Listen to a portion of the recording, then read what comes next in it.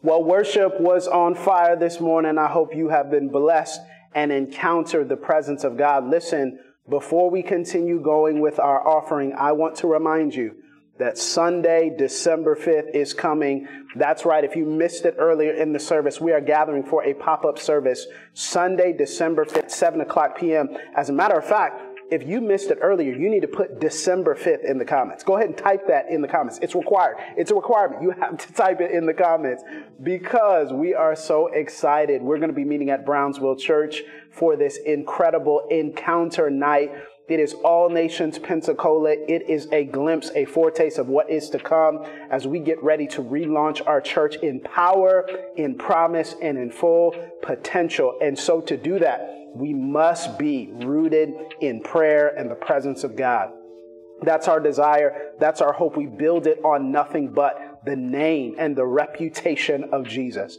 And so we are going to need your help. If you're part of the launch team, or maybe if you've been wondering if you need to join the launch team, this is your clarion call. I want you to go ahead and click the link in the comments or in the description above and go ahead and join our launch team. And especially if you are a leader as well, there's a sign-up sheet for you as well. I want you to join us because we're going to need your help to make sure that this is everything that it should and can be. Trust me, you do not want to miss it. Sunday, December 5th at 7 p.m.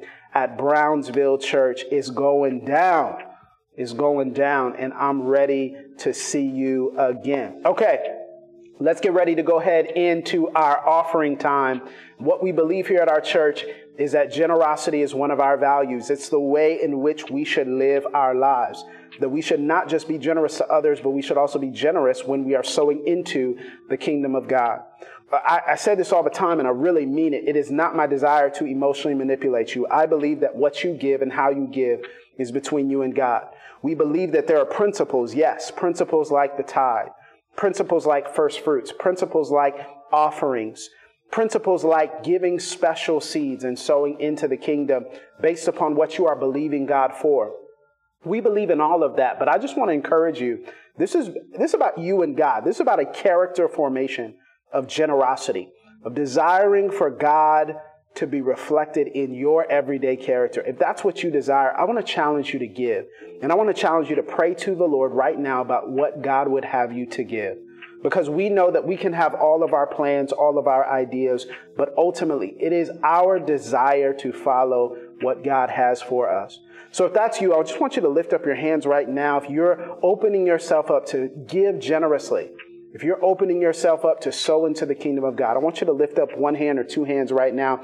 God in heaven, we thank you that you are a generous God, that you so loved us that you gave. And in response to your generosity, we ourselves are givers. And we don't just give to others, we sow into your kingdom of God. And God, we know that both of them are important, that both the horizontal and the vertical are vital for our growth. So God, we thank you that we have a generous church. We have a giving church. We have a church that desires to sow into what God is doing. I pray that you would bless them. Bless those who can give. Bless those who cannot give today. And I pray that you would increase them. God, that you would take them to new levels. God, that we would be proper stewards of what they give and what they sow. And that would be reflected in this church's excellence, in how we serve our community, and in the future as well. We thank you for this, God, a blessing upon this house and every house who is watching, in Jesus' name. Amen. Listen, you can give in two easy ways. As I always say, you can click the description up above where it says want to give, or the link down below where it says the same. This is on Facebook and YouTube. Or you can give the old-fashioned way, P.O. Box 6400, Pensacola, Florida 32503. That's P.O. Box 6400, Pensacola, Florida 32503. And shocking as it may be, I know some of y'all are like, nobody gives mailing it in. Yes, they do. You better believe it. Yes, they do. They do mail it in. So continue to mail in your gifts. I pray that the Lord blesses you as you sow into the kingdom. All right, it's word time. One more video, and then we'll get back in and we'll open up our Bibles and start this new series entitled, I'm Hungry. See you in a minute.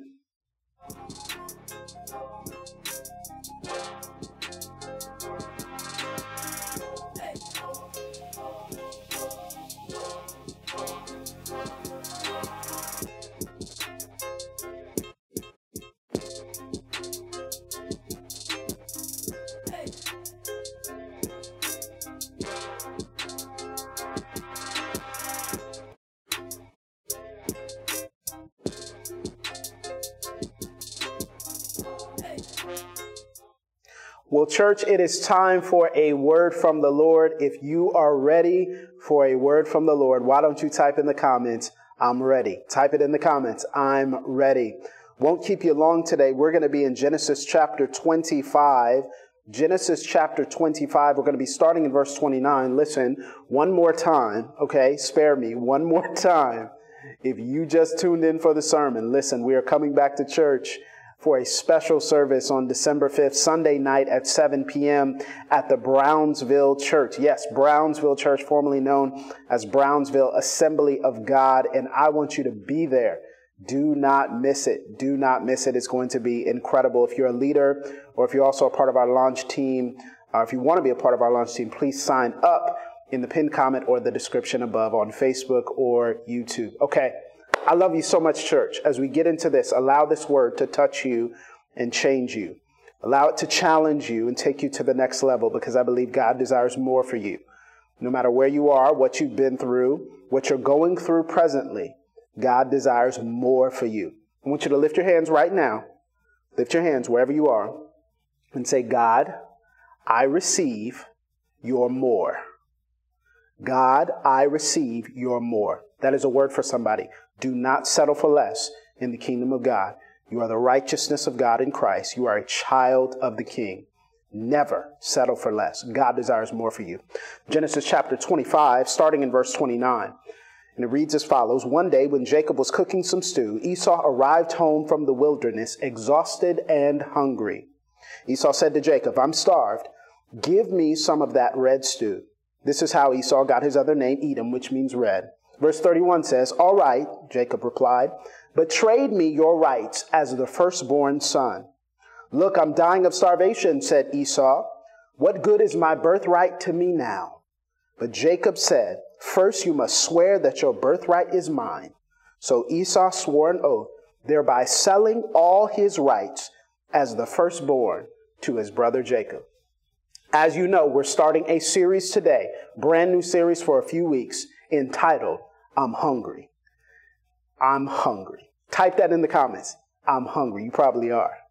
Why don't you pray with me? God in heaven, we thank you so much that you are present with us, that your spirit is not far from us, no matter where we are, what we have done, what we have been through, what we are presently facing.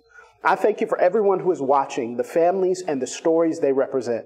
God, you do not take those stories and those families lightly, God, but instead you have desired to engraft us into your narrative. Our story has become yours.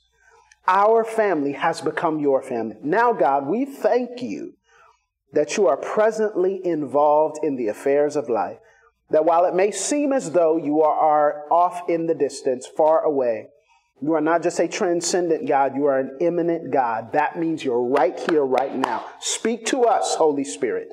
Speak to us by your word. God, there can't be a fire in anyone's place if there's an iceberg behind this cyber pulpit. So God, I pray that you would light me on fire, that I may burn for your truth, burn for your love, burn for your justice. And may the words of my mouth and the meditation of my heart be acceptable in your sight, O Lord, my strength and my Redeemer, in whom I trust, in Jesus' name. Amen. Our series today that we are starting is again entitled, I'm Hungry, and it is a sermon series on desires. You know, this is the season of food. You know this, right? Of course, you probably already do, and you're already thinking about the next few days as you prepare for Thanksgiving. Now here's something I do want to interject here parenthetically, that some of you are new here and some of you don't know me in this capacity, but some of you are probably wondering whether or not Pastor Burns, I would like some of your cooking on Thanksgiving. Listen, you probably think it don't bother him. He's probably busy. I don't need to reach out. You know what? And I want to ask you this question. Whose report will you believe? Huh? Whose report will you believe? Because the report of the Lord for me and minds, yes, with an S, me and minds in plurality, is that we would walk in abundance, that God would even prepare for us a feast. So y'all think I'm playing? I'm not playing, okay? I rebuke your hesitation. I want plates, okay? Now here's the thing again. I want plates. All right. Now, I see y'all every Thanksgiving. Every single Thanksgiving. I see y'all. Y'all be cooking. And it be looking good. Okay. And we got good food at home too. But I'm just saying, I want variety. Okay. Okay. We serve a God who operates in variety. I'm not playing. Okay. That's the word of God for me. And I'm claiming that. In the name of Jesus. Listen, it's a season of food. I'm going to be cooking. You're going to be cooking. You're going to invite me over to have a plate of your cooking. In the name of Jesus. Be obedient now. Submit. Be obedient. It's the season of food. But it's also interesting, pay attention, the season of desires. When do we desire more than in this holiday season? Be it Thanksgiving, Christmas. For some of us, we desire tangible gifts. Others of us desire money and things that we can spend, currency that we can use for the things that we desire. Others of us desire relationship or companionship. Others of us desire different families. Others of us desire different stories and narratives. But wherever you are in life, in this holiday season, there are heightened desires that rise up in our souls and our spirits and our hearts that control behavior. Because we desire to experience better than what we have now, we overspend. Because we desire a different family or a better family than what we have now, we get into heated arguments and altercations. Because we desire to experience the best, we extend ourselves and we run around and we do all these things. And we do them because we have innate desires on the inside of us that aren't necessarily bad, but sometimes are unknown and unaddressed. And please understand that the economy understands this. Please understand retail stores know this. Please understand that the federal government understands this. It's why marketing and all these things are geared towards us enhancing and engaging with these unknown and unaddressed desires. You know, I was thinking earlier about the things that most of us would desire to have, the things that we would want to grab, the things that we would want to hold in our hands, the people that we would want to hug. And it brought up someone who has been in the news. You might not know her specifically, but she's connected to something that has been prominent in our news cycle. It's a woman by the name of Madeline Davis Jones. Madeline Davis Jones is the mother of a man who captured America's attention and actually the attention of the world for a few days earlier this week. You probably saw his picture floating around the internet. His name is Julius Jones. And Julius Jones has an interesting, compelling, tragic story. This man, Julius Jones, was convicted of first-degree murder and sentenced to death in 2002. He was accused of killing Paul Howell, who was in a car in the driveway of his parents' home when he was carjacked and fatally shot in 1999. Now, what we know about this case is that Mr. Jones was sentenced to death. But upon further review, and far be it for me to be a legal expert, but from what I read and understood about the case, there seemed to be some glaring inaccuracies and inconsistencies. He was scheduled to be executed on Thursday, and the parole board in the state of Oklahoma made a recommendation to the governor, Governor Kevin Stitt, and they said, you should, or we recommend that you commute Mr. Jones's death sentence to life in prison with the possibility of parole. It would be a significant step. It would change the fabric of someone's life. But beyond just that, it became something that was nationally pressured. And now, some of you who know me very well know I have strong thoughts on America's use of the death penalty. Very strong thoughts. But aside from all of that, even if you are pro, even if you are all for, hopefully you would want to get it right. Justice compels us to want to get it right, right? That is the essence of what it means to be just, that we would mete out fair, impartial, true judgment. And in this case, there were so many questions and so many inconsistencies and so many competing narratives and so much prosecutorial misconduct in the original case that we had questions about whether or not Mr. Jones should be executed. And I was drawn to his mother, Madeline Davis Jones, because it seems like in a season of desires, she had the most basic desire just to see her son one more time. That when he was on death row at a certain point, he was removed from being able to be a visitor, to be visited by visitors, to be able to be touched or talked to. Miss Jones, she said, the last thing that he told me was, "Mama, I love you." And I said, "You don't have to tell me that." He wanted me to know that he loved me, and I was expecting on getting a hug, and I walked away with that hug, and I was disappointed. It was a push. She grabbed a number of people, and it became a viral campaign that everyone from athletes and celebrities and everyday people like you and me were posting and emailing and sending messages to the governor asking him to reconsider, to commute that death sentence down to life in prison, and then to take another look at the case. And when the governor, with only a few hours to spare, commuted the sentence with still not allowing parole, not allowing the possibility of parole, which means justice still must roll down, she was excited. She was jubilant. This is what she said. She said, "Today, I feel like I'm on top of the world. I feel like dancing, shouting, you name it, I feel it. My cup is full." And then she says this, "Truth is always going to win some way, somehow." Miss Jones had a base desire. That desire was to see her son live. And these desires were in competition with other desires. And much like the desires that we have to do good are in competition with negative desires to tear us down, or deter us from the path that God has set out for us. Much like it was the case with Miss Jones and the advocates who are trying to mete out just judgment, who are trying to see justice roll down, as Amos tells us. It is the same internally for all of us, because every single day we have desires that are in conflict on the inside of us.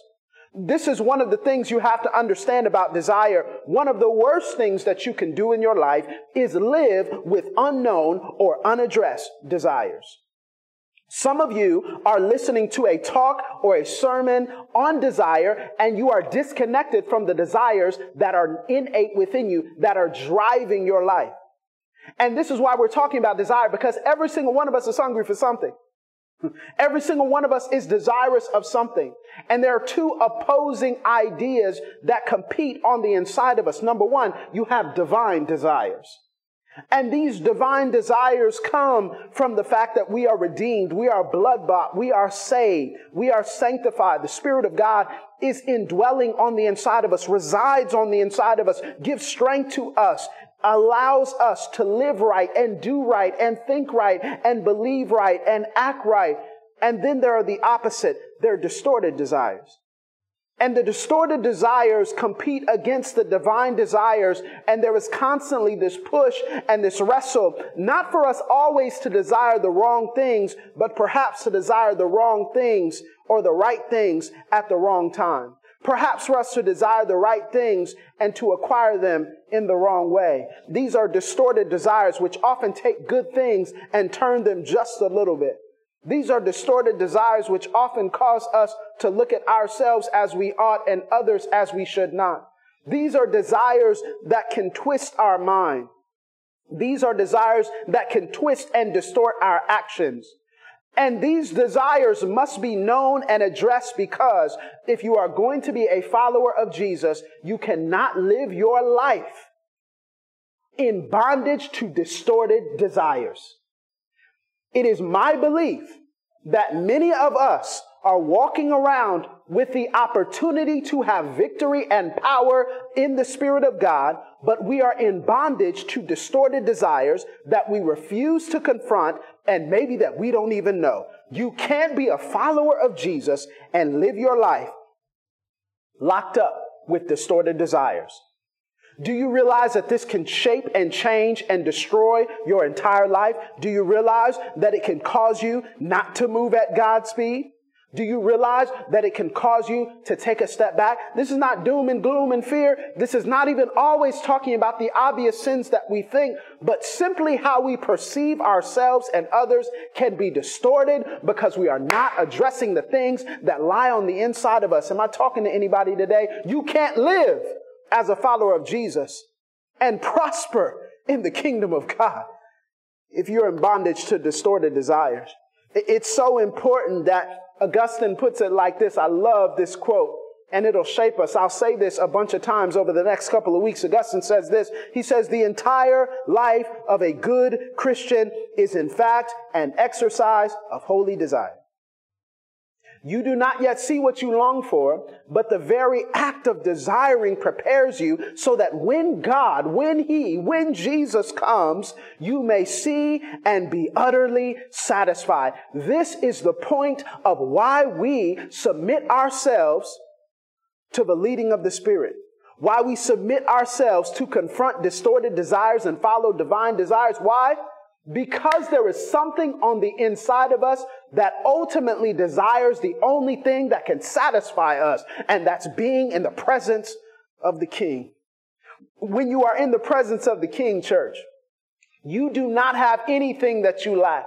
You do not have anything that you desire more. You do not have anything that is without your grasp or outside of your reach. But when you are in the presence of the King, you are fully satisfied. You are fully complete. You are fully mature. You are fully whole. You are fully filled because the thing that you've been hungry for, the divine desire, is the only thing that can satisfy. I want to challenge you before we even get into the text today to remember the fact that you are searching and desirous of things that Jesus can satisfy. You are searching and desirous of things that Jesus can fulfill. I know you might be thinking it's very practical, it's very human, it's very tangible, it's something I can touch or taste or see or experience or own. And how in the world could Jesus be the one who is going to satisfy this desire? I'm here to tell you that there is something behind the thing. There's something behind the distorted desire. And it's often the things that we truly can find in relationship with our King. And many of us have chosen to have distorted desires. And this is the case in Genesis chapter 25. In Genesis chapter 25, we're introduced to two characters, Jacob on one side, Esau on the other. They're brothers and they're sons of Isaac, whose father was Abraham, the father of many nations. And Isaac is pleading with God to allow his wife Rebekah to conceive. She conceives and she is having a terrible pregnancy because there is conflict and war inside of her womb. There's Jacob and Esau wrestling with one another to see who would come out first. Esau comes out first. Jacob grabs Esau's heel, which is where his name comes from. It literally means one who grabs another's heel, or a supplanter. Some translations would have it as deceiver. But whatever it is, Esau and Jacob were constantly at war with each other within the womb and outside of the womb.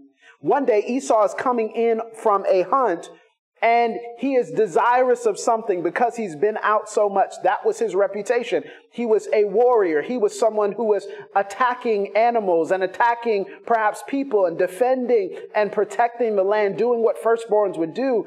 And Jacob is cooking something. He's known as the person who is inside of the tents, who is working with his hands, who is doing other things that perhaps are creative, that perhaps are producing, that perhaps are culinary. And Esau says, give me whatever it is you got. Give me. I desire something. And Jacob puts this stipulation up to him in Genesis chapter 25. Look at verse 30. Esau says to Jacob, I'm starved. Give me some of that red stew. And verse 31 says, all right, Jacob replied, but trade me your rights as the firstborn son. I want to give you 3 points here, 3 things that are danger desires, the dangers of desires. Number 1, I want you to pay attention to this. One of the dangers of desires is you desire to have holy things by unholy means. One of the dangers of desires is you desire to have holy things by unholy means. Type in the comments, it's a danger. Jacob is in a place where he desires something good. To understand why it is something good that Jacob desires, ultimately, you have to understand the principle of the birthright. In ancient culture, the idea of the birthright is that this is the firstborn's traditional right. In this idea, it was a tradition that states that the firstborn of each family would have a special inheritance from the father. Especially in Hebrew culture, what we would see is that the firstborn was the priest of the family. The firstborn had special place. They would also receive a double portion of the father's inheritance and, catch this, authority of the father. Jacob saw this as an opportunity to cleverly angle himself around, to cleverly step around with some help from his mother as well, to cleverly step around Esau and receive what he felt was rightfully his. Now, while it was deceptive, the idea of receiving a blessing, the idea of receiving authority is not bad in and of itself. As a matter of fact, we could look at that and say that's actually extremely holy. The desire to be touched by your father, to have hands laid upon you and to be anointed with oil, the desire to receive the same power that the Father carries, the desire to receive what God has set aside is a special thing. It's a holy desire. But how many of you know you can desire a holy thing and go about it in an unholy way? This is something that the church must understand, that even in our desire for good things, sometimes we go about it in unholy means. Sometimes in our desire to be blessed by God, we use manipulation. Sometimes in our desire to be favored by God, we have such a big ego that we must be lifted up and others must be pushed down. Sometimes in our desire to have peace and harmony, we silence the voices of those who have a different viewpoint. Sometimes in our desire to be loved, we seek the spotlight. This is how you can have people who serve in church. This is how you can have people with titles in front of their names. This is how you can have pastors and spiritual leaders and ministry leaders and bishops who are dissatisfied because they're desiring something yet going about it in an unholy way because they haven't understood that the desire to have something holy is good, but the desire to do whatever it takes to get it is a distorted desire. You must be careful if you are willing to do anything at any cost to get a good thing. That's a dangerous mentality. And many of us in our desire, we have this culture, it's hustle culture, it's grind culture. We work so hard because we got to be successful. We got to be at the top. We got to do all this. We got to achieve. We got to receive. We got to be the one in the spotlight. Got to make our families proud. And ultimately what we end up doing is we end up pursuing good desires and good things by unholy means. We end up circumventing and cutting corners. And we end up breaking rules and we end up compromising. All because we desired something good, but because we didn't understand that on the inside of us was also a distorted desire that was pushing down the divine desire that God has. And I'm here to tell you, what God has for you, catch this, is for you. What God has for you is for you. If God desires for you to have a good thing, God is not going to set you up to do an unholy thing to get the good thing. Some of us just need to exercise some patience, trust, and faith in God. That even though we desire the good thing now, God might have a different route for us, a different way for us, and a way that won't compromise and give in to the distorted desires that we shouldn't even be touching in the first place. Some of us need to confront the fact that we have desired what God wanted way too much. Pastor, how's that possible? How is it possible that we could desire what God wants too much? If you are willing to do anything, there's a difference between desperation and distortion. There's a difference between reaching and committing to God And church, we have to realize this even in the midst of doing something good, even in the midst of our growth, even in the midst of our evolution as a church, which I'm always going to talk about. As good as it is that we desire more, as good as it is that we desire structure and infrastructure and strategy and systems, we must be careful about the desire that we have. We must be careful about the means that we go about to get that desire, because it reveals something about our hearts. We're not just looking to expand and grow and take things to the future and expand our connections and deepen our network and serve our city so that our names can be great. That's not what we're doing.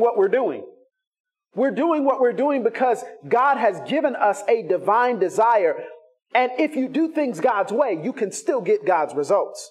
I know people tell you that it's about the strategy and the system. I know people tell you it's about cleverly crafted sermons and it's about fancy worship. I know people tell you it's about spending money on the right type of staff. It's about a building. It's about this. It's about that. It's about signage and merch. It's about your marketing campaign. It's about social media. I don't believe it's about any of that. And if we stake our desire on those means, it's distorted.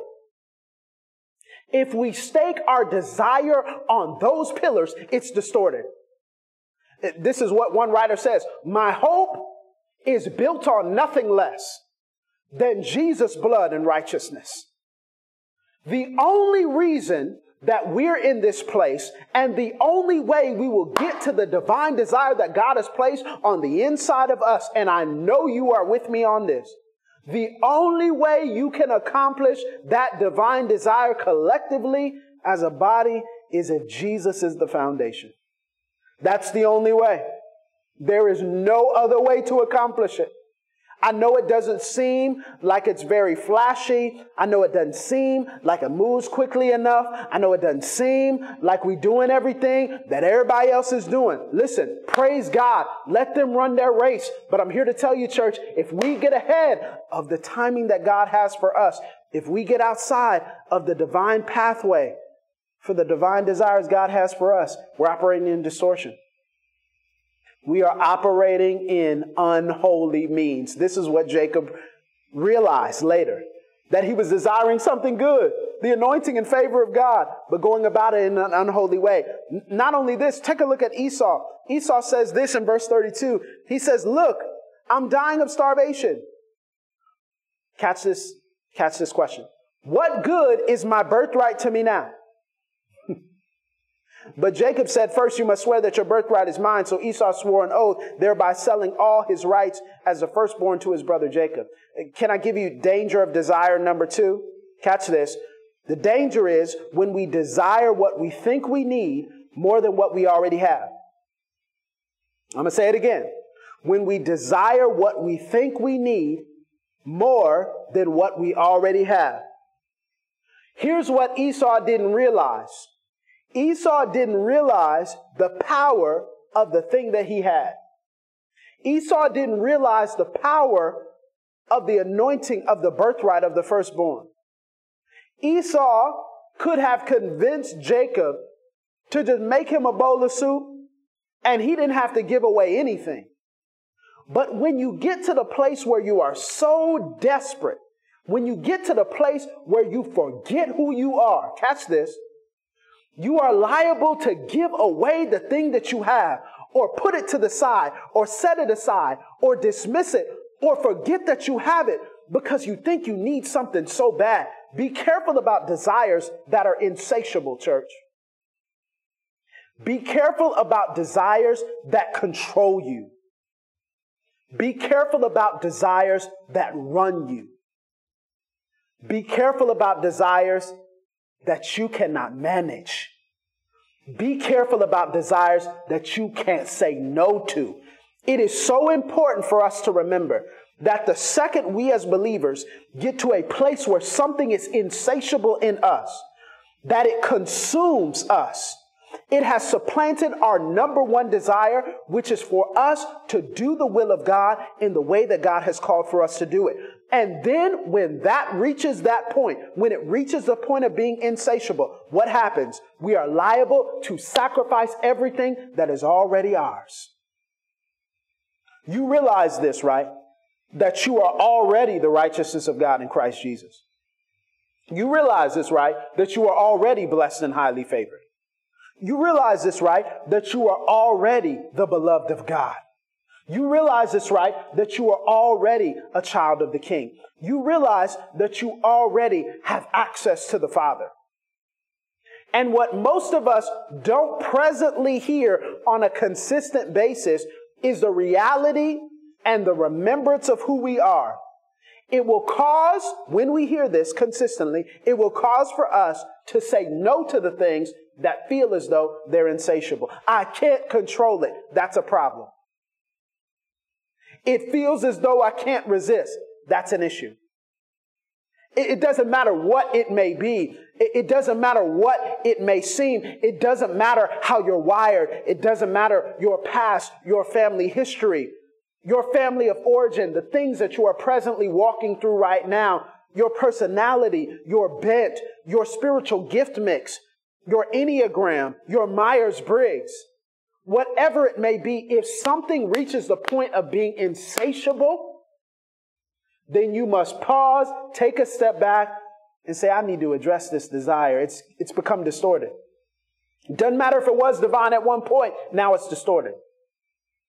And I fear that we have a lot of people who are walking around in bondage to distorted desires, not because they desire to be bound, but because they won't confront something that is insatiable. What is it on the inside of you that is constantly moving, pushing, controlling your decisions? I love how one pastor said it. What is the thing that you daydream about when you stop? When you stop and think, what's the thing that floods your mind? What's the thing that you daydream about? Some of us are so concerned, so obsessed with being successful, that we have forgotten that our lives are not lived for ourselves, that our lives are not lived to make our names great and to build our own empire, but our lives are in service to the kingdom of God. Some of us are so obsessed with being successful. Some of us are so obsessed with being liked that we'll say and do anything so people can applaud us. Paul puts it like this: if I desired to become a servant of man, if I desired to bow down to people, I wouldn't have become a servant of Christ. Some of us desire the appearance of a healthy family so bad that we end up treating members of our family, the ones we are called to love, less than what they should be because of an insatiable desire. What is it on the inside of you that's constantly running that you haven't confronted yet? It is a danger to live with unknown or unaddressed desires. What is the thing that you're thinking about right now that you're saying, oh no, that's my insatiable desire? Why haven't you confronted that yet? Grow with me, church. This is not condemnation. We all have it. I have it. Grow with me. Why are you desiring to stay bound to something that God's giving you the power to control? Why are you refusing to walk in victory? I feel like I need to stay here. Why are you refusing to exercise your authority? Explain it. Think about it. Why are you refusing to walk in what God has called you to walk? And that is that nothing would be able to control you to an insatiable level if you're truly a child of the King. What is that? Why? Why does it still exist? And for some of us, it's not even a thing. Some of us it's just fear. We succumb and submit to fear at every second that it rises up on the inside of us. Some of you, you know who you are. God told you to do something. You do it for 2 weeks. The third week, fear comes in and you stop doing it. Why? Do you realize the power you have, church? Do you realize the authority and anointing you have? Do you realize your favor? Do you realize how much God has given you? Every time I see you, every time I look at you, every time I pray for you, every time I think about you, I think about the power that you have on the inside of you not to be in bondage to anything. So why are we choosing to stay on that level? Why will we not confront the thing that we believe is insatiable? Lift your hands right now. It's okay. Lift your hands. Say, God, give me the courage to confront insatiable desires. Some of us need to write it down and make a plan of action. Strategize a way to fortify ourselves against the things that run us.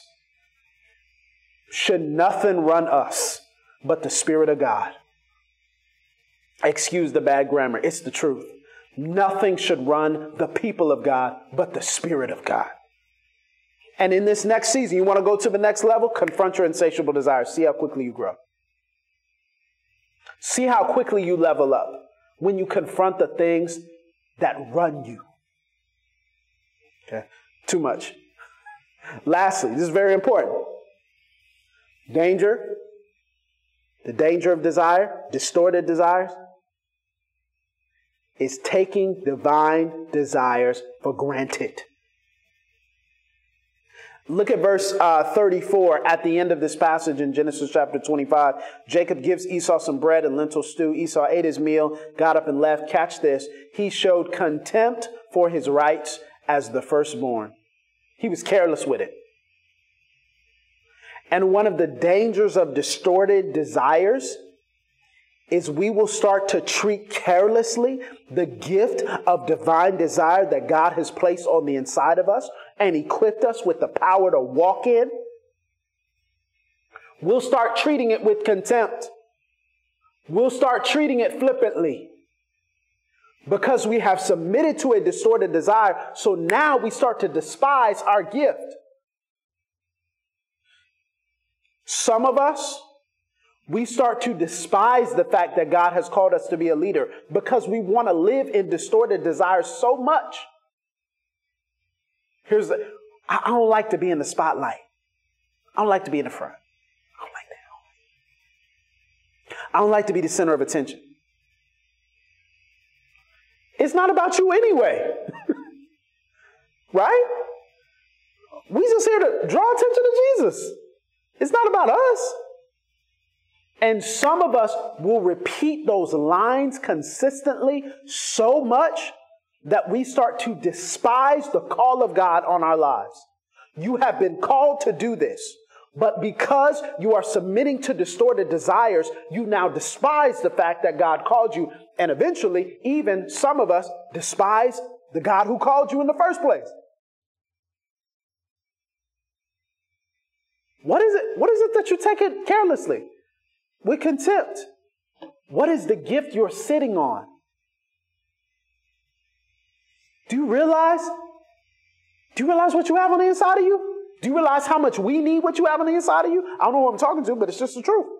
Some of you just been sitting on stuff. Well, you know. What? You think you have time? You think you have time to wait? I'm speaking prophetically to somebody. Step out. Do the thing God has called. Force the issue. Flip the table. Do the thing. Some of you are walking in it, and what God is doing in this season is increasing you because you're taking the thing that God gave you seriously. Esau was willing to trade the thing God gave him for anything because he had a temporary desire. So now he looked down on the thing God gave him. And I don't want to be the person who takes a look at the things God gave me from before the foundation of the world and says, I don't really like that. Treats it flippantly, carelessly, with contempt. Church, you cannot live in the kingdom of God with any measure of purpose and take the things God has given you lightly. Don't take it for granted. Don't take the promise of God lightly. Don't take the gift of God and throw it off to the side. You know, one of the most visceral images of this is whenever we buy our kids Christmas gifts. Some of y'all know this. I'm only 3 years in. We buy our kids Christmas gifts, and what happens? They rip it off. They're like, wow. Then they start playing with the box. They don't play with the toy no more. They play with the box. I'm like, we spent money and time and energy getting you this thing, and now you go play with the box? I can get you 1,000 different boxes. What about the thing that we labor for? What about the thing that we wrapped What about the thing that we pushed forward? What about the thing that we crafted with you in mind? And some of us need to confront and repent of the fact that God has been crafting a life situation and a purpose and a gift with us in mind, and we ain't been walking in it because we just take God's promises lightly. Don't get it twisted. I believe in grace. I believe in affirmation. I believe in encouragement. I believe in us walking together. Don't get it twisted. It is dangerous to take the promises of God lightly. And I would not be your pastor if I did not warn you. Do not sit on your gift. Don't sit on your gift, even if you feel like people ain't valuing it the way that you think they should. Even if you feel like that I ain't been asked. Even if you feel like it's not working out the way that I thought it would. Don't sit on your gift. Because the danger is you start to take the things God gave you for granted. Are you okay? Church, it's time to grow. Grow into it. Stand up into it. And we stand up into it when we're mature. When we have the maturity of God, we stand up into it. And so I want to pray for you right now that if you're navigating these distorted desires, these dangers of distorted desires, I want to pray for you right now that you walk in divine desire, that you would confront it. One of the most dangerous things you can do as a believer is live with unaddressed and unknown desires. So I want to pray for you right now. You might have fallen in any of these or something I didn't even mention. Confront distorted desires today. Walk in freedom. Walk in the light. Align yourself in such a way to where you are submitting to whatever God has called for you to do and becoming familiar with the promises of God's word so that you can walk according to what God has for you. God, I thank you for every single person right now who is confronting distorted desires and desiring to walk in divine desires. I pray, God, that you would give them strength, you would give them courage, you would give them fortitude to take a step and to take a significant step to do what you have called for them to do. I pray, God, right now that every single person who is operating even in a sense of inadequacy or insecurity or fear, they don't know what to do. I pray that you would give them divine wisdom, that they would get in your word and that they would confront those things according to what you have called for them to. God, I pray that every single person would walk in what you have for them, that they would not sacrifice the promises of God lightly, even for things that seem as though they are necessary. That we would confront insatiable desires. God, that we would not take your promises lightly. God, that we would not be those people who achieve and desire holy things through unholy means. And God, I pray that we live in alignment, that we line up with and grow into and stand up in every single thing you have called for us. May it be so. Give us courage, God. Give us maturity. And help us to desire those things which you have only called for us in Jesus' name. Amen. Amen. Church, I love you. I hope that has challenged you and also helped you. Remember, December 5th, Sunday, December 5th, at Brownsville Church at 7 o'clock p.m. We're having a pop-up service. It is going to be amazing. Sign up to help. If you are a leader, if you're a member, you want to join our launch team, you want to sign up to volunteer, go ahead. Click it in the description or the pinned comment below. Please, please, please, on Facebook or YouTube, we need your help. Again, if you have not had the opportunity to give, you can do so by clicking the Want to Give tab. You can click that. You can also mail it in P.O. Box 6400, Pensacola, Florida, 32503. Church, I love you. I'm going to see you next week. We're going to touch on a couple of more desires that we have to confront and some things that are good and healthy for us to walk in. I hope your Thanksgiving is amazing. Remember what I said about them plates? Do not forget it. I love you so much, church. I'm praying for you. I hope you have a phenomenal week, and I'll see you on Sunday.